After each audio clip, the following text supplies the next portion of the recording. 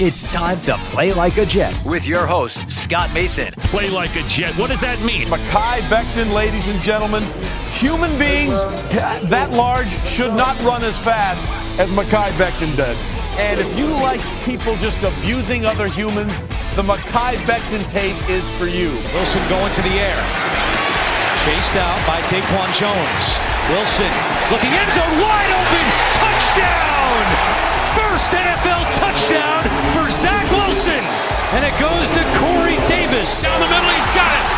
Elijah Moore, the 20, the 10, the 5, touchdown. Jones is just caught flat-footed. What an excellent, excellent route. Hill hit immediately when he got the handoff. You know that's the Q-inator. Oh my gosh. Listen, thank you. From the PlayLikeAJet.com digital studio, this is Play Like a Jet. My name is Scott Mason. You can follow me on Twitter at PlayLikeAJet1, and we are doing 2022 Jets offseason roundtables. So I wanted to bring in my friend who I haven't talked to in a bit. It's been way too long. You may remember him. He used to do some weather reports for us on the pregame shows with the very big deal Chris Nimbley. He's back to talk about the Jets offseason. He is the owner and founder of Empire Weather, well-known meteorologist Ed Vallee. Ed, what's up, brother? How's it going, Scott? Long time no talk. Yeah, for real. I'm really excited to talk to you because people may not understand how big of a Jets fan you are because you don't really talk about them on social media. You have to keep it to the weather stuff. But you and I text back and forth about the Jets, the draft, free agency, all of that. You're as into it as any Jets fan, so I'm really looking forward to hearing what you have to say about what the Jets should do in the offseason. But before we get to that, I want to ask you about what you think about 2021, and I want to start with the head coach, Robert Saleh. This was his first year. Mike LaFleur comes in as his offensive coordinator, Jeff Ulbrich. They have the whole staff. What did you think of Saleh year one and the staff that he put together around him? That's a good question, Scott. It's interesting because I think if you had asked me this question, say in week 4, and then again in week 8, and then again now, I would have a different answer each time for his staff, especially. I think Saleh himself is a leader of men, which is frankly what I was looking for when they were doing the coaching search a little over a year ago now. And it's really interesting because I think he's been okay. I mean, he's been dealt a pretty rough hand, especially on the defensive side of the ball. And then you toss in injuries and it's been tough to really field a team that's competitive. And, there were a couple weeks in there, especially while Wilson was out, where frankly, the defense just fell apart. And it was those games where I was a little bit more concerned with some of the leadership qualities and how he was directing his staff to kind of stop the bleeding in those situations. But as we went along, I think he found a way to get especially something out of the young secondary. And, with a rookie quarterback and a lot of injuries on the offensive side of the ball, I think he did enough for me to not be upset with his job that he did. And especially the staff that he built. Ulbrich, I think, on the defensive side has certainly had his challenges similar to what we just talked about with Saleh.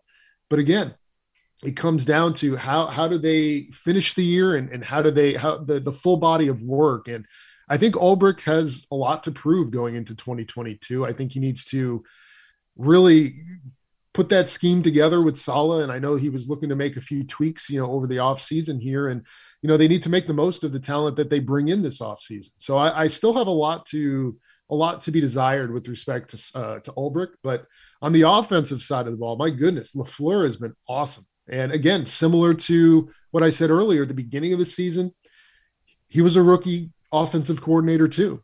And as we pressed through the season, he was the epitome of what I wanted to see with respect to progress for this team. I think his play calling, his creativity was tremendous. And would I have liked to see some of the other offensive rookies take a bigger step under him? Yes. But I think him as a play caller has really matured just in 1 year. And I'm really excited to see what he can do here in year 2 and potentially even beyond that. You mentioned the talent they're going to have to bring in to keep this moving forward, and Joe Douglas is going to be the point man. Where are you at with Joe Douglas right now? couple of my buddies have actually recently asked me this, and they're Raiders fans, they're Patriots fans, they're not Jets fans. They don't know the pain that we've had to deal with recently. And Joe Douglas again kind of was an incomplete going into this year. He came in at a really awkward time. He had his first draft, and leading into this past year, I thought that initially looked okay. I thought Becton had potential. He had a good rookie year. I thought Mims had potential as well, as we all know. And even some of the other guys in the middle to late rounds of that 2020 draft, I thought Ashton Davis had some potential, obviously Bryce Hall as well.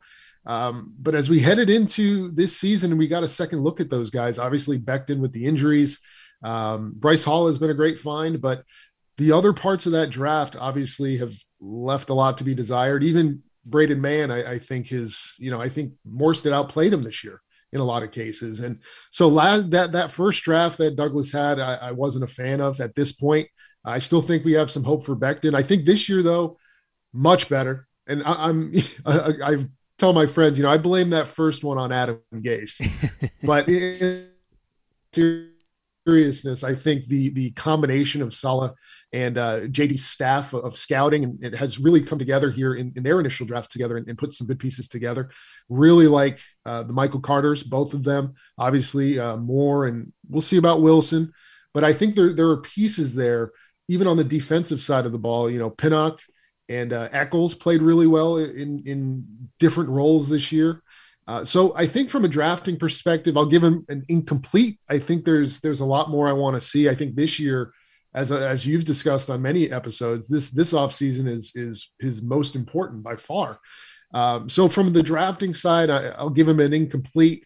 From a character building, culture building perspective, I like it. I think he's going after the high character guys. I think he's going after players that want to be here, who fill a specific role, whether that not necessarily even on the field, like off the field, in the locker room, people who are like even Joe Flacco. I know people have joked and made that the butt of many jokes here after we traded for him.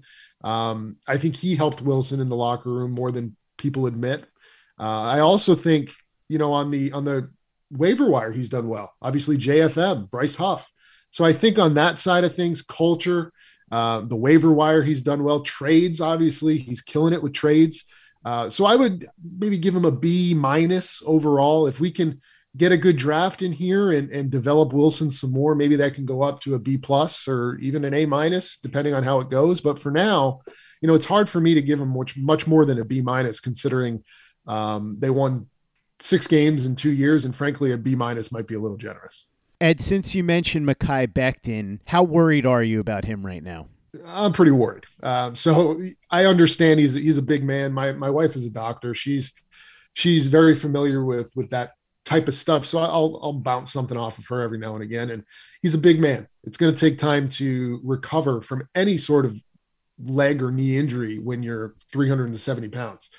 But what concerns me is, and you can even tie this back to Saleh in a sense.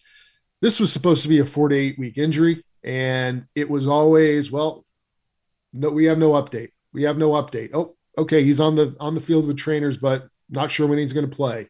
All of a sudden, it's week 16, and we're asking if the beat's asking if he's even going to play, and then he finally concedes and said, "Well, it's going to take a miracle." So from that perspective, whenever a 4 to 8 week injury lingers for 17 weeks, that certainly is a red flag, whether it's on just his shape, how much weight he gained during that period. I'm fully aware. I'm a bigger guy myself. I understand it's hard to work out and cut weight when you're a bigger dude and you're injured. I get that too. But from a discipline perspective, that's concerning to me. If you're here to play ball, you're here to play ball, and you need to do whatever it takes to be in the best shape you can be, the best availability, or the best, however that saying goes, you need to be available. And it's something that I'm absolutely concerned about. I think the front office is also concerned based on some of the reports that have leaked out here of late. And, they're going to challenge him to be the best he can be for 2022, but you got to have insurance in case, something happens, which it obviously happened. So definitely something that I'm concerned about. Mekhi Becton is going to be a huge piece for this team, both literally and figuratively going forward, assuming that he's able to get back on track. But so is Zach Wilson. Zach Wilson is the most important on-field person that the Jets have. No question about it. So let's talk about him. He had his ups and downs, and that is a very mild way to put it. But a lot of people have taken solace in the fact that toward the end of the season, he really cut out the turnovers, and remarkably, he finished with as many touchdowns as turnovers, which early in the season, it didn't seem like would be possible. So let's dive in on him a little bit. What'd you think about Zach Wilson's rookie year, and how do you feel about him going into year number 2? It's interesting. I think, I think it's only natural for us as fans, especially to compare Wilson to Darnold in 2018, right? And if you compare them, Darnold, I believe, played 13 games that year. And I believe that was what Wilson played this year as well. So I was a little disappointed in the production on the touchdown side for Zach. And I say that knowing that obviously towards the tail end of the season, there were talent issues on the offensive side of the ball. There were, the competition was decent at times, but there were games there. We played Jacksonville, Miami twice. We played Houston. So we played a lot of these teams that struggled, and I wasn't too impressed. I mean, so I think you're exactly right there with, the progression has been good. I think he's going in a better place. He's pointing in the right direction. But from my perspective, and I'm a meteorologist, so I'm in my nature to be a little conservative and hedge, away from ideal situations. But, I think if JD does what he's supposed to do and builds around Zach like they promised, there's no excuse for him to take a jump here in year 2, because I was really not impressed. I mean, I think you were exactly right there when you said that the progression there, especially on the turnover side, has been great. But if you look at a season as a whole and you say, okay, you're going to play 13 games, I'd like to at least see 15 touchdowns, maybe 17 touchdowns. And I know he had a few on the ground as well, but I would like to see the production side of things get a little bit better. And if he can keep that going with respect to the lack of interceptions, that really did stand out to me as someone like you who's watched really since Fitz in 2015, 2016 there, 2015. That was the last time I watched a Jets game where a quarterback would drop back and I wouldn't be worried they were going to throw an interception. I felt like that the entire time Sam was here. I felt like that through about week 13 or 14 with Zach too. And it's gotten better, but I think we need to see that carry over into year 2, because just like with Sam ended the year great in 2018 against stiff competition. And obviously we know how that did not translate the following year. Play like a Jet. Play like a Jet. The Jets are going to have to add pieces offensively and defensively because, as you said, they've got to get better around Wilson, but they've got to get better on the defensive side of the ball too, Ed, because they had the worst defense in the NFL. So there are some players that are currently on the roster they might want to keep, some players from the outside that they might want to go after. Who do you like from the current roster that's a free agent? Braxton Berrios obviously is the popular answer that you think the Jets should hold on to. Who do you think they should say goodbye to?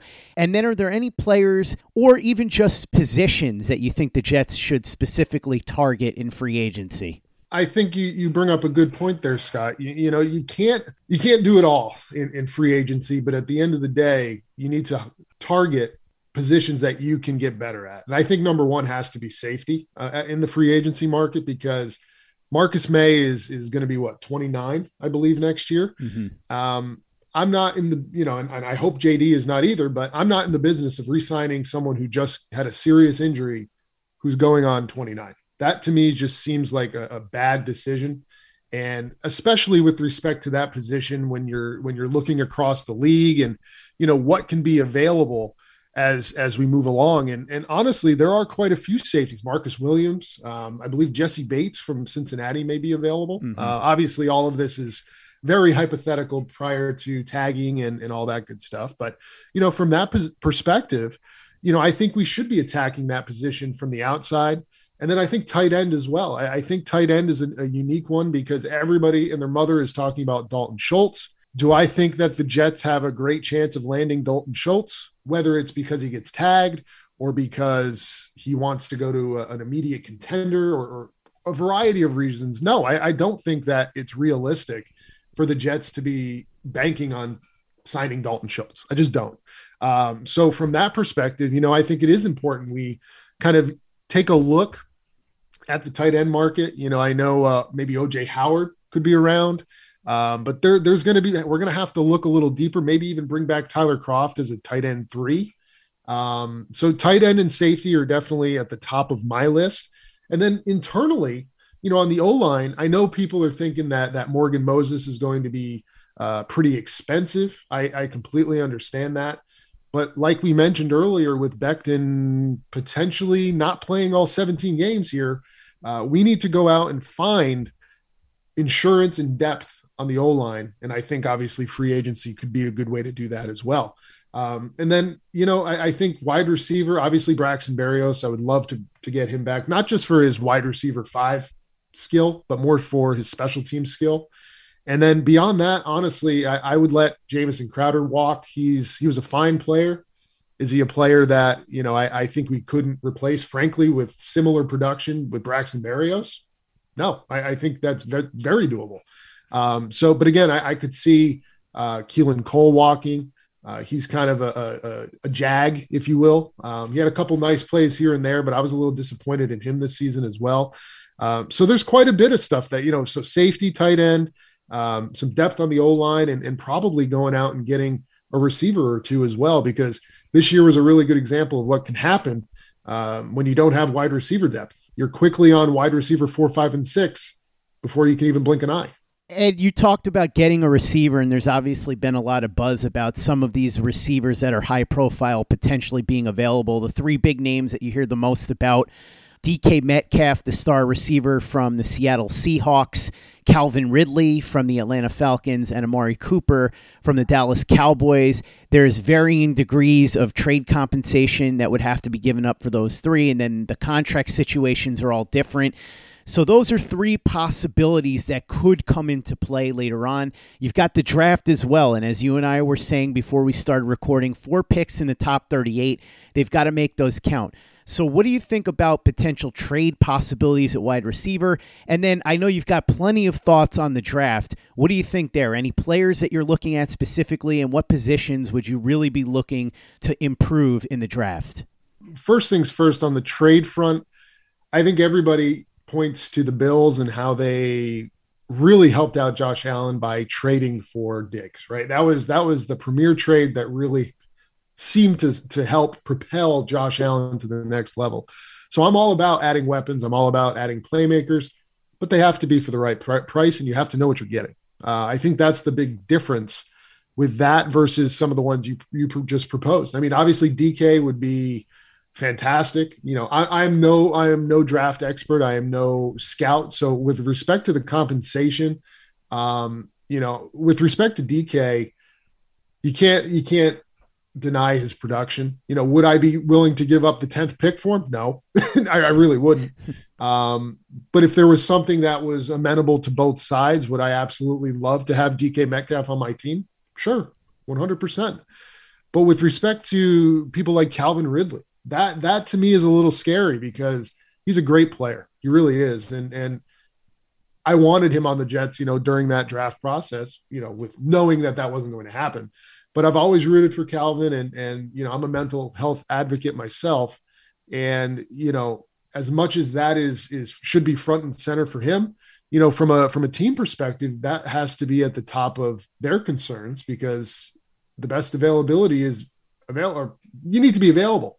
And if he's unsure as to where he's going over the next few years, that is a liability. As much of a great player he is, and people need to take mental health seriously, and from a team perspective, that has to be a negative for trading for someone like Calvin Ridley. So I would imagine that would have a pretty big impact on his trade value as well.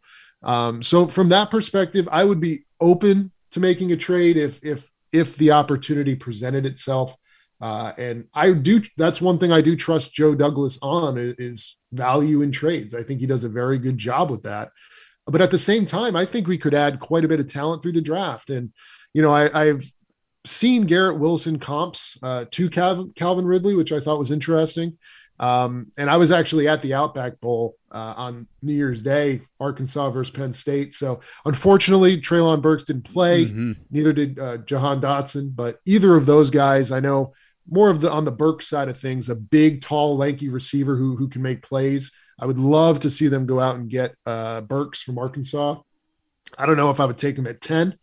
But if there was a way I could sneak back into the backside of the first round or something and he was still available, that would be something I would definitely take a stab at. But I think there's plenty of talent in the draft, with that number 10 pick, if we want to go that way.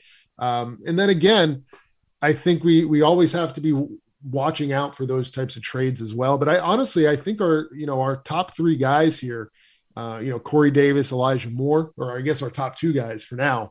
But we definitely need another playmaker, whether that's a tight end or a wide receiver, or frankly, both. I think we absolutely have to be doing that as we head into the free agency period and then the draft. What else would you be looking to do in the draft? Any other positions or players that you'd be looking at? Defense, offense? Yeah, obviously edge. We need edge. And again, I think it depends how the board falls. If Thibodeau or Hutchinson is there at 4, you take them. It's not only a position of need, it's one of those positions that is hard to fill. And rarely do you get that top tier talent on the free agent market for a reason. So that would obviously be probably my number one side on the defense that I would go to, and then cornerback as well, whether that's through the draft. There are a couple really good options there in the first and second round in the draft. Or if we got to go out and I don't think JC Jackson's going to be necessarily loving to come to New York to the Jets, but I would look at him. That's going to be a hefty price tag though. And then beyond that, I think tight end, like I said, I think tight end, you can go after Dalton Schultz. That's great. But in the draft, there are quite a few tight ends. And last time I checked, the Jets are going to get a pretty good look at them at the Senior Bowl. Mm-hmm. So I think, from that perspective, McBride and what's the other one there? He's from Ohio State. Ruckert, I believe his last name. Mm-hmm. Yep. So those are the two I've heard the most about. And the little tape I've watched on both of them, I am absolutely willing to take a high quality draft pick if it can help our young quarterback have an outlet during a pressure situation, which he seemed to not have as often as he would have liked this year. So tight end, definitely, edge, definitely. And then, in the secondary, we got to hit cornerback as well.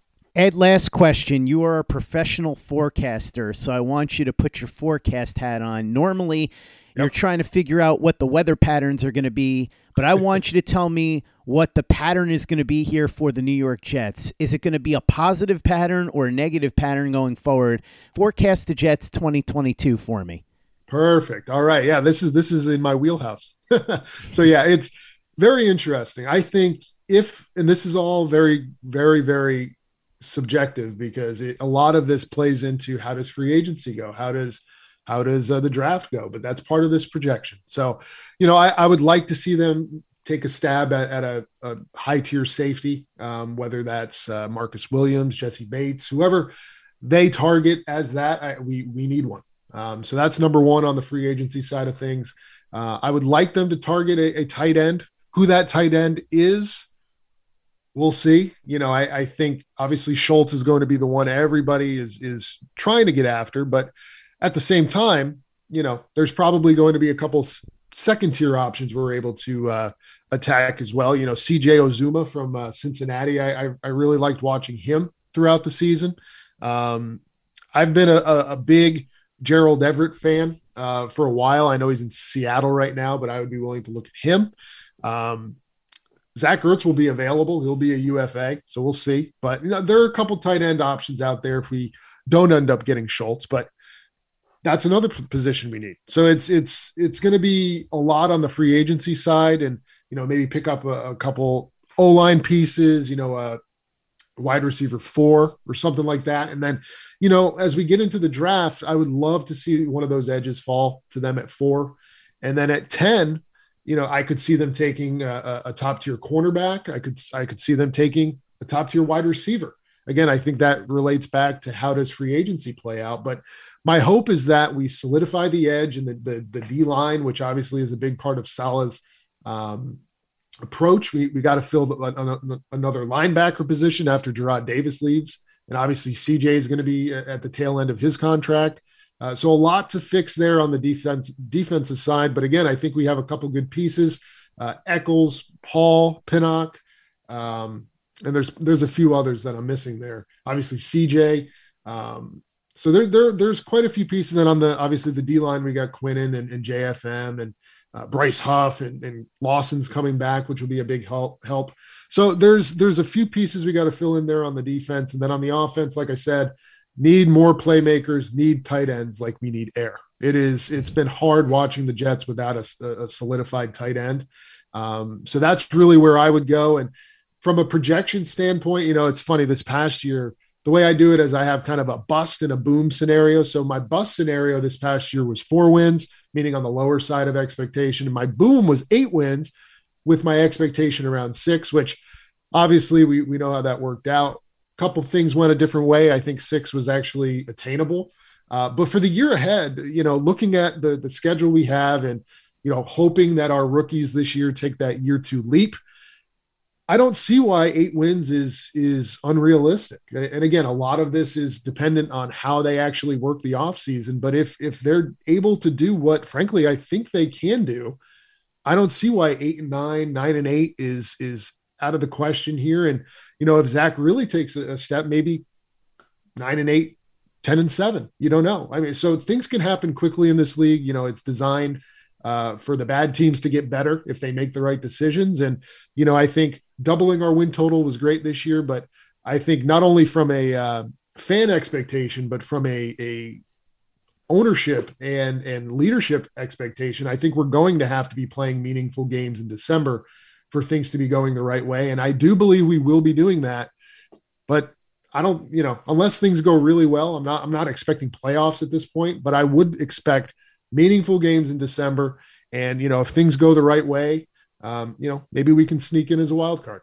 Ed Vallee, owner and founder of Empire Weather, thank you so much for coming on. Really appreciate it. Always love talking Jets with you. Can't wait to have you back on. Hopefully, when you come back on the next time, we've got positive things to talk about. Right now, it's all based on hope. I'd like to be talking about positive results, so we'll see going forward. I'm hoping that your forecast turns out to bear some fruit. In the meantime, though, for people that want to talk to you on social media, check out your weather reports, or even just discuss the Jets with you, how can they do that? Yeah, I'm on Twitter all the time. My handle is @EdValleyWX. I'm talking weather. I do talk a little Jets. A lot of people get a little angry with me because not many people like us are Jets fans, but I'm always on there, always looking to communicate and collaborate. So hit me up if you want to talk some Jets. Make sure you check out everything that Ed's doing weather-wise and talk some Jets with him on Twitter. He's fun to discuss the Jets with, as you can tell. Also, make sure you check out everything we're doing over at PlayLikeAJet.com and the Play Like a Jet YouTube channel. The Thunder from Down Under, Luke Grant, has got some great videos up right now breaking down Dalton Schultz, who Ed talked a lot about at the tight end position. Should the Jets, quote-unquote, give Dalton Schultz the bag? Luke's got an all-22 breakdown for you, plus another tight end that I'm sure the Jets are going to get a really good look at the Senior Bowl, Trey McBride from Colorado State. Luke's got a video on him. Traylon Burks, who Ed also mentioned, the receiver from Arkansas.